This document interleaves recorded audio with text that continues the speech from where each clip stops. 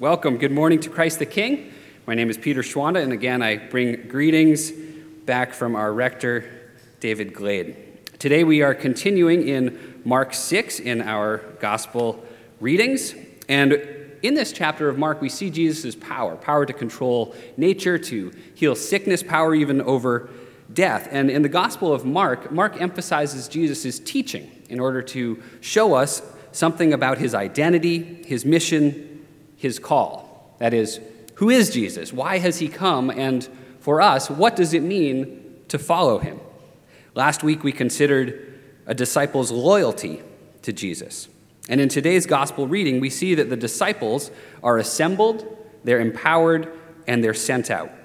So let's consider today what it means for us to come to Jesus, to follow Jesus, and to be sent out by Jesus.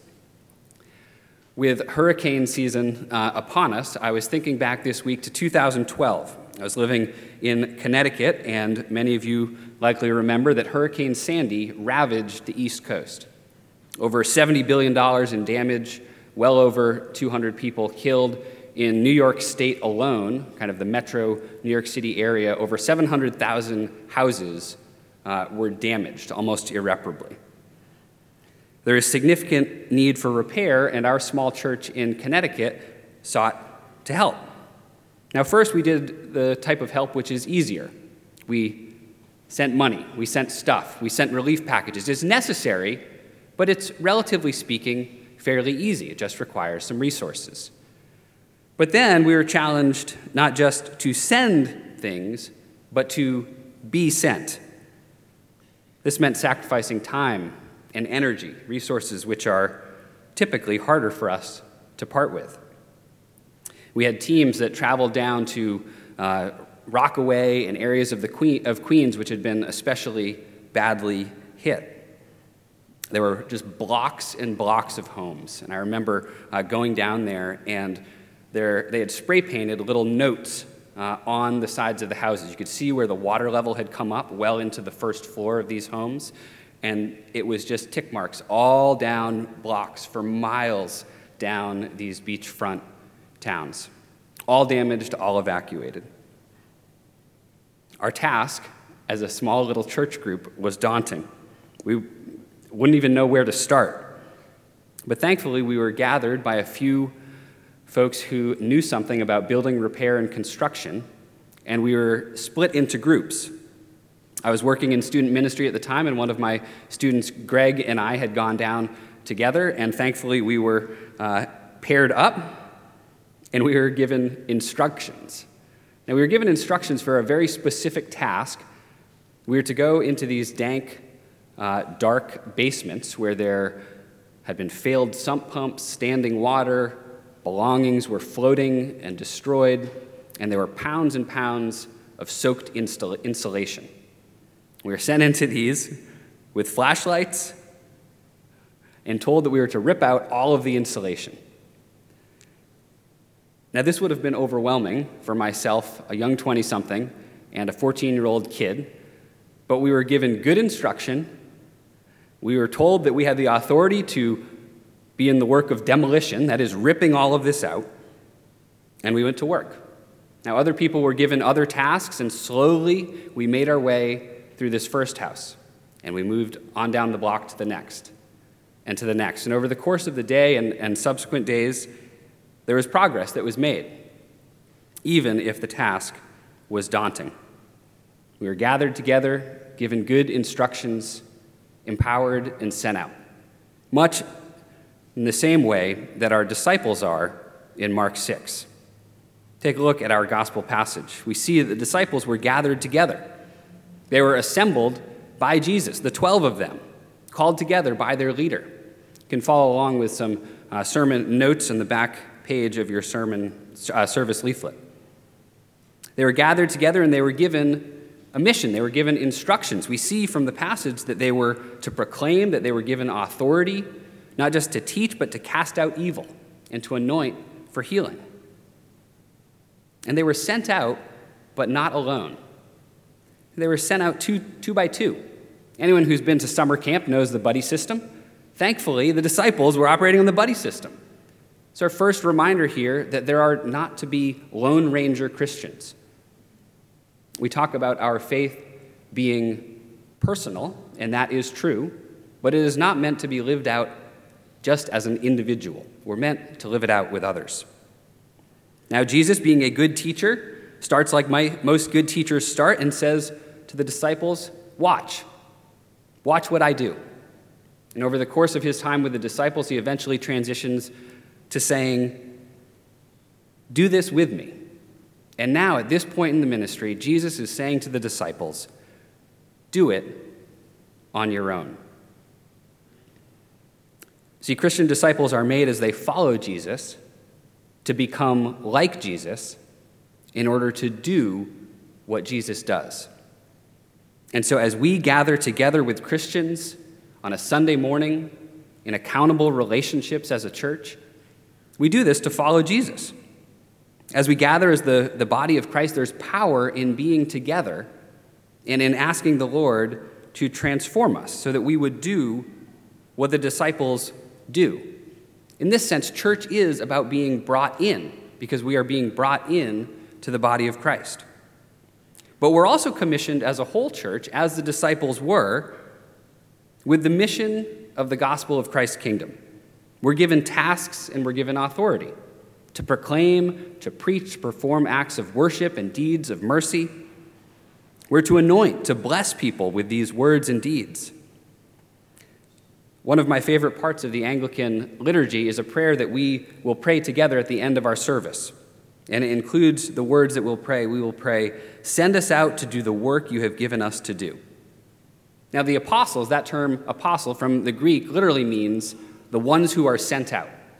And while we ourselves are not the apostles, we are not the 12 disciples that Jesus was speaking to, we are Christians that Christ has commissioned and given specific work to do in our time, in our age. And so, as we head into our weeks, seeking to do what the disciples do, seeking to do what Jesus does, we should expect that we're not sent out alone, we're sent with each other, and we're sent with the expectation that God will show up. Because the church isn't just about being brought in, the church is about being sent out. So for you, what is this work that you've been given to do? What pops into your head? Is it work inside your home, work outside of your home, work that pays the bills, perhaps a particular passion that you have? Maybe it's a role that you play in the lives of those you care about, a parent, a friend, a brother, a sister. Perhaps you're the Christian coworker at work. You might even be the only Christian that someone knows. Is there someone who knows that you might be able to speak words of life to them? Is there someone to whom you might offer the peace of Christ? If you aren't sure what some of that work is that God has given you to do, I can assure you that there are many in the church who would love to think that through with you, myself included. And I would simply suggest that you pray the words of our gospel hymn. Here I am, Lord. Is it I, Lord? I will go if you lead me. See, the disciples began probably with many of the same hesitations that we begin with. They began as spectators, and then they became companions and eventually participants in God's work. And so just as Jesus sent them out, we too are being sent out. Now, many of you know that I've got a 9-month-old and a 3-year-old at home, and I'm learning as a parent that the word vacation has suddenly received a very new definition. We just enjoyed our first 2-week vacation at the beach. Now, growing up in Maine, a trip to the beach meant something very different. It was a day trip, and the water was freezing. But going to North Carolina with the family meant that, for one, we needed to upgrade the Honda Civic to an SUV, and we needed to fill it with every conceivable thing we might need. A bag for each person, the pack and play, the sound machine, the toys for when we were inside, the toys for when we were at the beach, the tent so the baby won't get sunburned, the tent because, in theory, the baby might even take a nap at the beach. a kiddie pool you could bring to the beach. Somehow you might be able to limit the amount of sand they ingest. And you've got so much stuff, so you might as well bring a wagon so that you can carry it all. And if you're lucky, you might even have room to stuff 1 or 2 of the children in it. My definition of vacation changed. Less rest, more memories, less childcare help, a lot more stuff. The only thing we probably had in common with Jesus' command to the disciples is that we brought sandals. But Jesus charges his disciples to travel much more lightly and with good reason. I got an email this week from Barna, a well-known, well-regarded research firm, and they were promoting a product called True Motivate. And the email claimed to me that research shows that we are driven by 27 different motivations. And for the low, low price of $29, I could figure out what drives me. I saved $29 because I know most of what drives my decisions are comfort and security. That's why we bring stuff. That's why we accumulate things, because it gives us some measure of thinking that we're in control of our circumstances. So Jesus charges his disciples, and this is the first jaw-drop moment of our reading. Look what he tells them to bring. Take nothing. Take nothing for the journey except a staff. No bread, no bag, no money in their belts, but wear sandals and do not put on 2 tunics. Have you ever been that person who thinks because you can't stuff 1 extra shirt in your tiny little carry-on at the airport, you'll just wear that second shirt? Don't even do that. Pack lightly. So why did Jesus tell the disciples to travel so lightly? Why did he take their packing list and cross everything off of it? The disciples, I'm sure, were thinking, Jesus, no, that's what we need. Well, he tells them this because God's people are to be concentrated. They're to be concentrated in the sense that they're to be focused, and that extra stuff is going to distract them. That by bringing just the essentials, no extras, just the clothes on their backs, they're going to be able to be more focused, less distracted by the stuff, more focused on the mission that Jesus has given them. Emptied of all this stuff, they'll be able to be filled by God and his power. They're also to be concentrated in the sense of apple juice concentrate. Concentrated in that they're not diluted. In less is more. There's power in being concentrated, in not being watered down by extra distractions, extra physical things, extra ideologies that might water down what it is that Jesus has for them to do. They're also to be concentrated in the sense that they're not burdened. And I don't mean mostly burdened by the physical stuff. Anyone who has moved recently knows that the more stuff you have, the harder it is to move. Right? How many times have you brought that same box marked storage from one house to another? To this point, you don't even know what's in that box anymore. But more so in the sense, not of physical things, but of the other things which weigh us down. The emotional burdens, the bitterness we may carry towards someone or a wrong done in the past. The worry, the anxiety that just feels like it weighs us down. Perhaps it's the ideologies or the abstract questions that are just gnawing at us, that keep us up at night. To all of those things, hear Jesus' words, "Come to me, all who are weary and heavy laden, and I will give you rest." The worries about those extra things, those things that you carry, give them to Jesus, because he wants you to travel light so that you can see him more clearly, so that you can depend on him, so that you're actually freed up to respond to his direction. There's a prayer in our Book of Common Prayer which says, "Preserve us from faithless fears and worldly anxieties, and grant that no clouds of this mortal life may hide from us the light of that love which is immortal." See, Jesus wants to lighten our load so that there won't be anything that will obscure us from seeing God. He wants us to cast our cares on him because he cares for us. Or as the great prophet Bob Dylan says in Like a Rolling Stone, when you ain't got nothing, you got nothing to lose. I had to slip that in David Glade's absence, since you know he likes to quote the prophet Dylan. Jesus wants to intentionally reduce our load so that we're more free to follow him. Now, I grew up in a family of Boy Scouts. My dad had an infamous 2-page packing list for every camping trip or backpacking trip we went on. Be prepared was not just the Scout motto, it was the Schwanda motto. Think about these disciples in that packing list, and then think about the instructions that Jesus gave them. How do you think they were feeling? Anxious, worried, fearful? Probably a bit like we would have been feeling. And the question that I'm sure they were asking is, are we ready for this?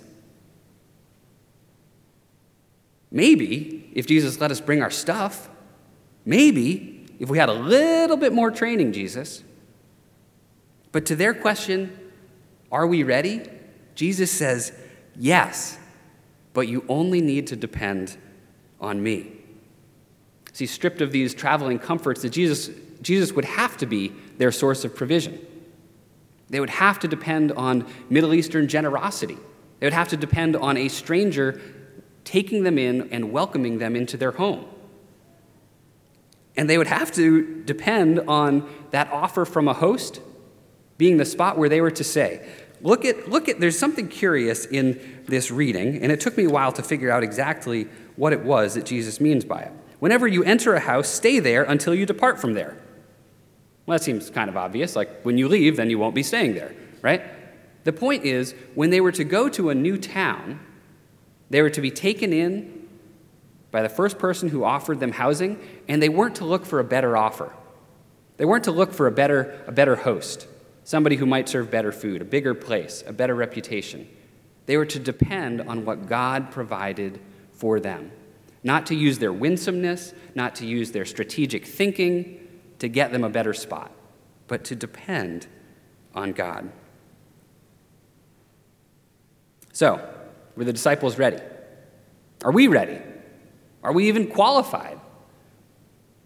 One commentator puts it, there's no amount of hearing or teaching or observing miracles or even being with Jesus that would be enough for the disciples. There comes a moment when the true moment of growth arrives. And it's when we're able to speak a word of witness or do some gospel deed in which our reputation, our being, depends on there being a power there to sustain us. Whereas Hudson Taylor, the great British missionary, put it, all God's giants have been weak men who did great things for God because they reckoned on God being with them. Stripped of our stuff, we have to depend on God. We have to depend on the power of the one who's called us. It's far more important than the training we've received is the calling that we've been given. You likely know the chorus of Like a Rolling Stone. I won't attempt a Dylan impersonation, but the lyrics go, how does it feel? How does it feel to be on your own with no direction home, like a complete unknown, like a rolling stone? The disciples aren't alone, nor are we. They're not without direction. They've received it from Jesus, and so too have we. And they're not unknown, for they have a God who knows them, who has called them, and who sends them. And so do we. So how did they feel? Even with all that, I bet they felt ill-equipped. I bet they didn't think they were ready. But that's the point. The point is that they are ill-equipped based on what they can provide. Because with man, much is impossible. But with God, we are equipped by the one who Scripture says can do more than we can ask or imagine. And God is qualified. You may have heard the saying, I'm not sure whether I like it or not, but it's, God does not call the qualified, but he qualifies the called. I think that's probably how the disciples felt. When they came back from that journey, look how our story ends, verse 13. What happened on this trip where they sent out with all these worries? It says, They cast out many demons and anointed with oil many who were sick and healed them. They felt unqualified, and they got back and said, you know what? Jesus qualified us, and all we were called and sent out. Perhaps you can think of moments in your life where you felt ill-equipped, but God showed up. See, things more than worked out for the disciples. Sometimes we chalk things up to God's providence and say, well, I guess God was being gracious with me. He probably was. But if we stop and notice that God is at work, I think we'll be amazed, perhaps even on the scale of what God does through the disciples. Miracles. They cast out demons. They anointed people and were healed. Now, anointing people with olive oil in that culture was something which oftentimes was symbolic. It was also oftentimes something that was meant as a healing balm, putting oil on a wound. Think of the Good Samaritan is something that would actually help with the healing process. But this isn't just that. God actually healed people beyond the symbolic or the simple medicinal purpose of the oil. It is God who works in you to will and to act on behalf of his good purpose. So even if the disciples didn't think that those miraculous things were going to happen, God worked. Even if you have your hesitations, your anxieties, God works.